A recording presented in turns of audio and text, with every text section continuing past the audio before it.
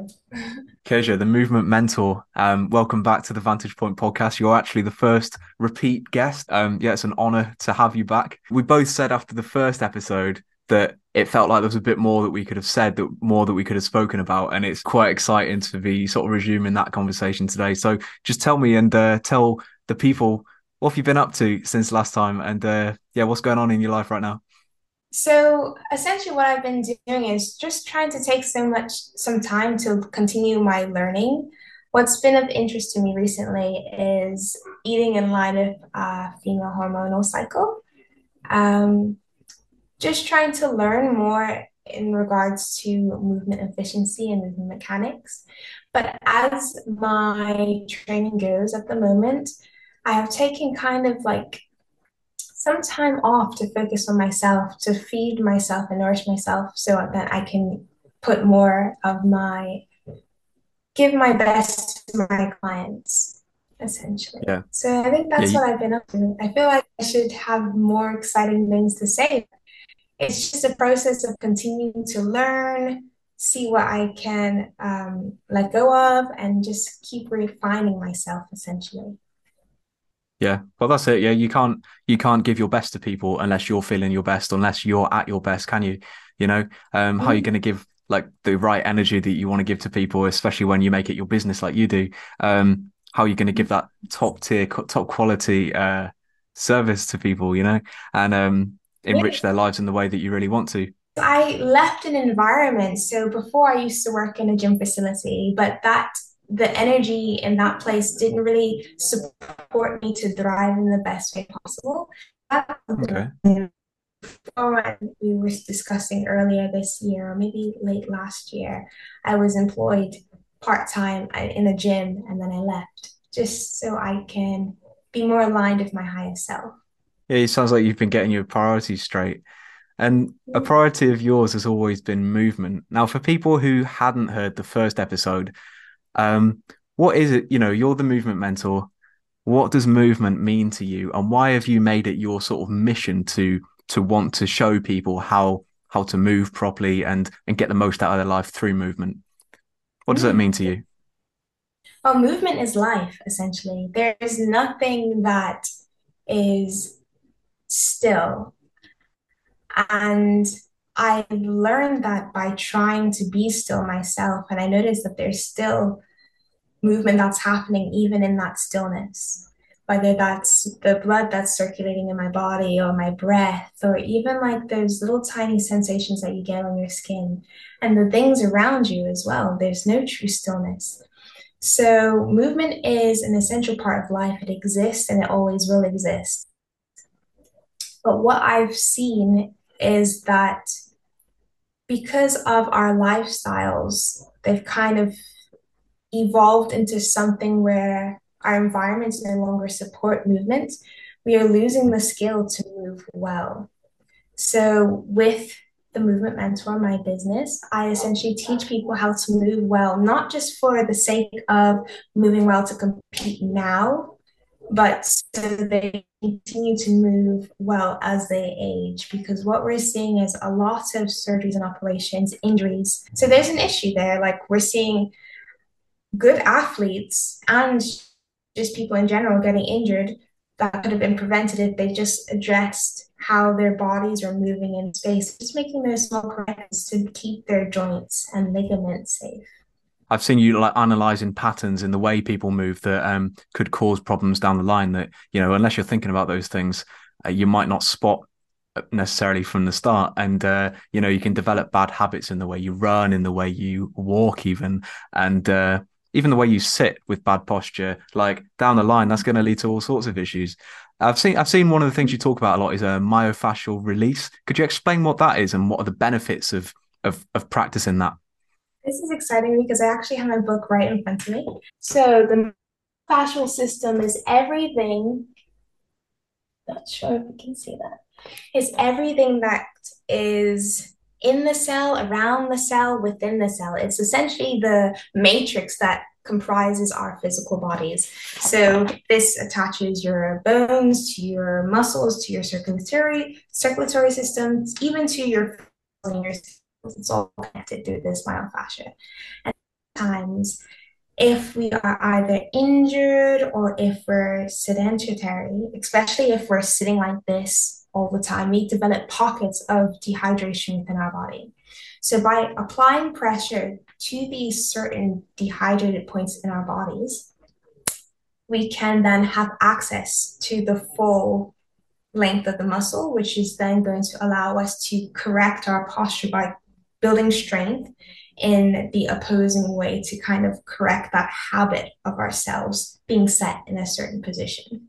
Because it's muscle memory essentially. So it's Mm. rehydrating puts you back at that starting point. It puts you back at day one essentially. Because when you're born, you're fully hydrated. And then as you age, injury, movement patterns, you get dehydrated. So what you're saying is we're all gonna dry out like a raisin. Well, not if you move in the right way, because once you start moving in the right way, so for example, once I can get full contraction of my bicep, this is going to be stretching. Once that stretches, it's going to be pushing the fluid back into that area of the body. But you can only do that if you have great mind body connection and if you understand how your body is supposed to work to facilitate movement. I get you, yeah. What would you say then to someone like a young to middle-aged person who's perfectly capable of doing exercise, who maybe has bad back, bad knees, bit achy, but not like a serious injury, just sort of from day to day, bit achy, and they don't feel like doing exercise. They don't see the point, and they can't be bothered. What would you say to someone like that? Mm. Because it So puts a lot if of people off, doesn't exercise, it, when they ache?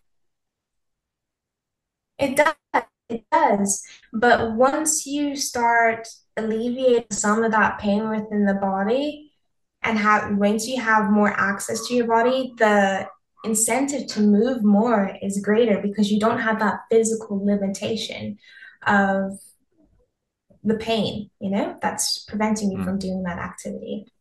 Especially if you're someone who's young, because let's face it, these kind of issues are becoming a problem for younger generations. And it starts in school where you sit down for 8 hours a day and even though you still have sports and activities, you're still sedentary for the majority of your day when you're supposed to be playing, exploring, housing a little bit, just utilizing your youth and the movement that comes with that. People who are feeling pain now and don't feel the desire to exercise, it's not necessarily that I'm going to be taking you through the process of doing extreme exercises that your body isn't used to. We're going to be doing the same things that you do day to day, like sitting, walking, standing, but just fine tuning your placement within your body so that you don't feel that pain as you do that. And once you alleviate the pain that you feel in the activities that you do on a day-to-day basis, you're going to be incentivized to explore a little bit more with your body and continue Right. that progression.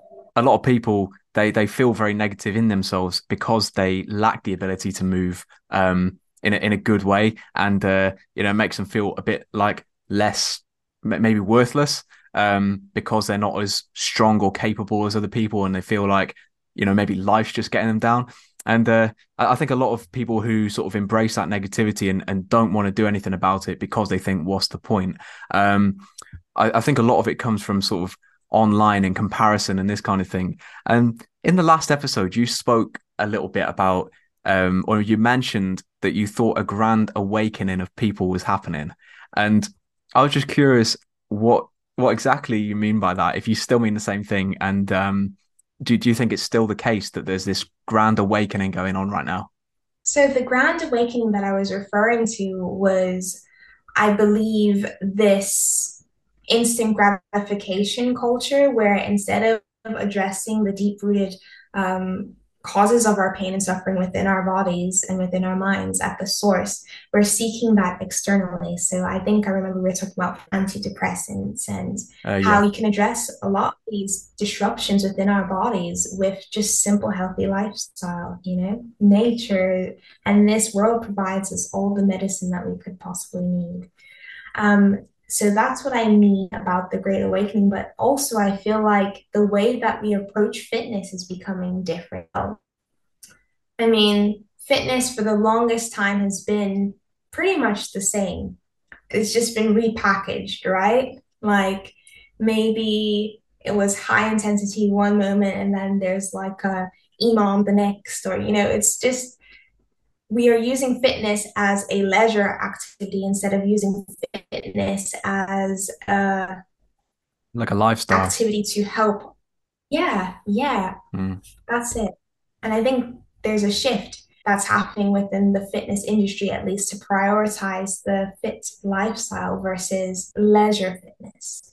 It's interesting. You meant that in more of a sort of purely in a training type scenario then. But I did wonder if you meant it also, or if you also thought that perhaps we were coming to this kind of grand awakening as a civilization as well, on like a bit of a bigger level, where people are sort of more open maybe to new ideas. Because with with the rise of the internet, you can see all sorts of different perspectives from different people, and that's something I'm trying to sort of get going here as well, with the different guests I have on. But I think people are a bit more willing to listen to different perspectives than the ones you're kind of hammered with by, big media corporations and stuff. And people are willing to think of different points of view, different ways of looking at life and stuff, whether it's they're consuming podcasts or whether it's they're just sort of like, feeling independent enough to go and research things for themselves, like you've been doing research and movement for yourself. Do you think people are becoming more open-minded? I think maybe around 20, it was like a massive switch for a lot of people who were just trying to find answers to the current problem that was existing during that time, which has led to this level of openness and self-research and getting informed. Um, but I've also encountered a lot of people who aren't necessarily open. And even if you were to present a logical argument, like taking it from A and going to Z, it's like a protective mechanism where they don't want to feel as they're wrong because of maybe the humility that comes with that. So they remain closed, and Yeah. it takes them away from being open and flexible with their thoughts. Because let's face it, none of us really know what's going on, but we're just making educated guesses. Yeah, I think people often have like a preconception of what's going on certain topics, and I wonder if a lot of the time that preconception comes from maybe things they have heard from traditional media sources. But I've also seen this rise of distrust of like typical media, like the news, and even social media. No one trusts social media anymore, which is odd because that's supposed to be the people's platform in a way. Where do you think this distrust comes from? Possibly after you've been lied to so many times, or if something or an organization, in this example, the media, if they have told so many distruths, it kind of reduces their reliability, you know? Hmm. So there's a saying, fool me once, shame on you, fool me twice, shame on me? Yeah, something like that. Yeah. Yeah. Yeah, I think so my theory is I think the news and social media both perpetuate a lot of negativity.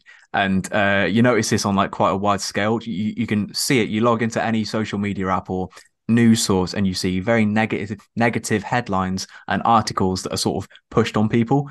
You can't scroll for long without finding something that's like quite negative. And I think it's because it rewards your curiosity to click a negative article, and then you click it once, and you get recommended more negative articles like it, and or negative posts, whatever stuff that elicits some sort of reaction from you that might not be a positive one, and you're still going to click it, and they know that. And I think it sort of people get caught up in this kind of whirlwind, this whirlpool of social media and being shown the things that antagonize them from all sides. If you're like, say you're politically one way, you'll be shown things that antagonize you from the other side, if you see what I mean. And the same goes for all sorts of things. I imagine for sports like football and stuff as well. Um, the algorithm can tell what it gets you feeling sort of negative, but also makes you kind of click out of anger. And I think it's very predatory the way they all seem to be kind of coded to do that. You know, it's even with news platforms, like they'll use headlines to bait you in, whereas like, the headline will be the most obnoxious way of telling the story you can get, and then you read the article and it's actually not that bad, but the headline's there to hook you in. And I think that kind of approach is just, it's across the internet, and you have to find a way to sort of pull yourself out of it. And I think me and you have done that. We found a way to do that. And what would you say to people, like Yes. how would you escape that? Just just do it. It's there's no how to. You just have to reduce your consumption essentially and be more conscious of where you're putting your energy, because the main reason why I stopped looking at the news, even with alternative news sources, I stopped really following them because I wanted to make sure that my energy goes to me first and foremost before it goes to the world. Because how can I help the world if I'm not first helping myself? Yeah. And it's given me great. I mean, I don't look back at it. Like, I hate scrolling and then being exposed to negative things that don't necessarily affect me. Like, as long as me, my family, my pets are safe, like, I don't have to take on the burdens of the world. It's not my Yeah. purpose. And I don't believe it's anyone else's purpose? No, I agree. I think a lot of people get sucked into stories and things they can't really control, and they'll feel a certain emotion about it and feel invested in it. Whereas realistically, if everyone just focused on the little circle around them and what they can do within that circle to make the world a better place, just on a small scale, but if everyone thought like that, there wouldn't be these massive big scale problems, you know. But obviously it's hard to get everyone thinking exactly the same way. That's never going to happen, you know. Got a question for you here. What are three things that bring you a feeling of fulfillment in your life? Because I feel like you've got a lot of things that bring you fulfillment, and I'd love for you to share some of those with people. It's a tricky question because there's so many things, because I try to honor each moment. Like, I'm so grateful to be alive. Like, this experience, like, just everything about this world is so magical. Like, even being able to have this conversation through the internet, that's like through Wi-Fi or some type of invisible force, right? Like, it's crazy. Up there's just life itself, seeing that spiritual growth in the present and recognizing where I was in the past. Like, that kind of juxtaposition. Food. I like Yeah, food. we can And I agree on like that good one. food. I honestly like try and limit the amount of time I spend on my phone because I don't think I'm that bad. But whenever I scroll for more than like a few minutes, there'll be something that just makes me think, you know, another one, you know, like it's not Again. even like anger anymore. It's Right. just like, another person like this, you know. And I feel like so many people are just hyper focused on these little tiny problems that aren't real problems, and they just need to think about what is actually fulfilling them in their own lives, you know, rather than think about what everyone else is Well, doing. there is a view to that as well, because we are no longer stressing about real life threatening concerns. Every type of minor inconvenience we overstress about, because it's kind of that frustration, the pent out feeling of not being able to direct that energy to something that's meaningful. So we're directing it to every single thing that is meaningless. Well, in the grand scale of things, meaningless, right? So yeah, Yeah. I'm nearly in the process of just throwing away my phone, but I don't, because I really maintain my connection with those who do follow me, trying to be that light in the dark. Yeah, I'd say you're certainly that. We're running out of time, but I was just wondering, is there anything else that because I asked you if you wanted to bring anything up in particular. Was there anything that you'd had to think about that you particularly wanted to talk about? If not, I can just cut this bit out. But Really quickly, I just want okay, to yeah, let women know that we should be training a little bit differently to men, because our hormonal cycle is a little bit different to men. And then, secondly, if you are experiencing any pain within your body, please address that now, because that's only going to be made worse with time. are there any like specific ways in which, just off the top of your head, like that women should be training differently to men, or is it just in like the Okay. timing of their training? usually with men, they have a 24-hour hormonal cycle, right? You might find that there are certain periods of the day, depending on when you wake up and when you receive that first sunlight, that your testosterone peaks, and that's usually the time where you want to train, right? With women, our testosterone peaks a few days of our whole 28-day cycle. So our cycles are so much longer, right? Than the men's 24-hour cycle. So usually men, they can train day in, day out, completely fine because that's what their hormones are encouraging them to do. During certain times, we don't want to overtrain our bodies because cortisol is going to then affect other sex hormones that are specific to women. And cortisol, that means that our bodies are going to be more stressed, we recover less efficiently. And if fat loss was your goal, you're going to hold on to the fat instead of tapping into those reserves. Oh right, wow. But I feel like yeah. I feel like we should have started with this. This could have been another podcast. It's always seems to be that case. Once you break the ice a little bit, the ideas and conversation starts flowing. But yeah, it's a lot of because the fitness industry is dominated by men, it's always like this go in discipline, right? Discipline. It's easy to do every single day, but when it comes to women, our purpose in this physical realm is a little bit different to a man who has to perform every day, right? We don't, I say we don't, you still have to perform in this modern world this way, but way back when our roles were a little bit different, where we would have to nurture, we'd have to physically give our time to others. So we didn't have the time to train. We had that testosterone spike for to find a mate, but also to defend ourselves within certain times of our 28-day cycle. Oh, yeah, it makes sense. It makes sense. It's like a primal thing, isn't it? It's like something, a sort of Yes. inescapable truth that you just have to sort of think, right, what is the best way I can be in tune with this side of myself and use it to my advantage and knowing the best times to train and stuff. And yeah, it's interesting that that's different from women to men because, you know, in a gym, everyone's competitive, right? And it's you know, you could say it's a bit unfair for you guys, but you know, just knowing your body and being aware of this kind of stuff can really contribute to your long-term success and goals and health, isn't it? Yes. Well, this is all Yeah. longevity. Like a young woman, she can be in the gym every single day, but there's going to be a time where her hormones are going to not support that anymore, or you can become metabolically exhausted. Keisha, I'd love to keep you for another half hour, but we might have to save it for part three. Yeah. Thank you But so much, Glenn, for having me. It's been oh, a no worries. treat. It's I always a pleasure. cannot Always a pleasure. wait. Feel free to check out episode one with Keisha, aka the Movement Mentor. We have another little half hour chat over there, and that was pretty good too. But yeah, thanks for listening, guys. Thanks for coming on, Keisha. Thank you, There we Glenn. go. Take care.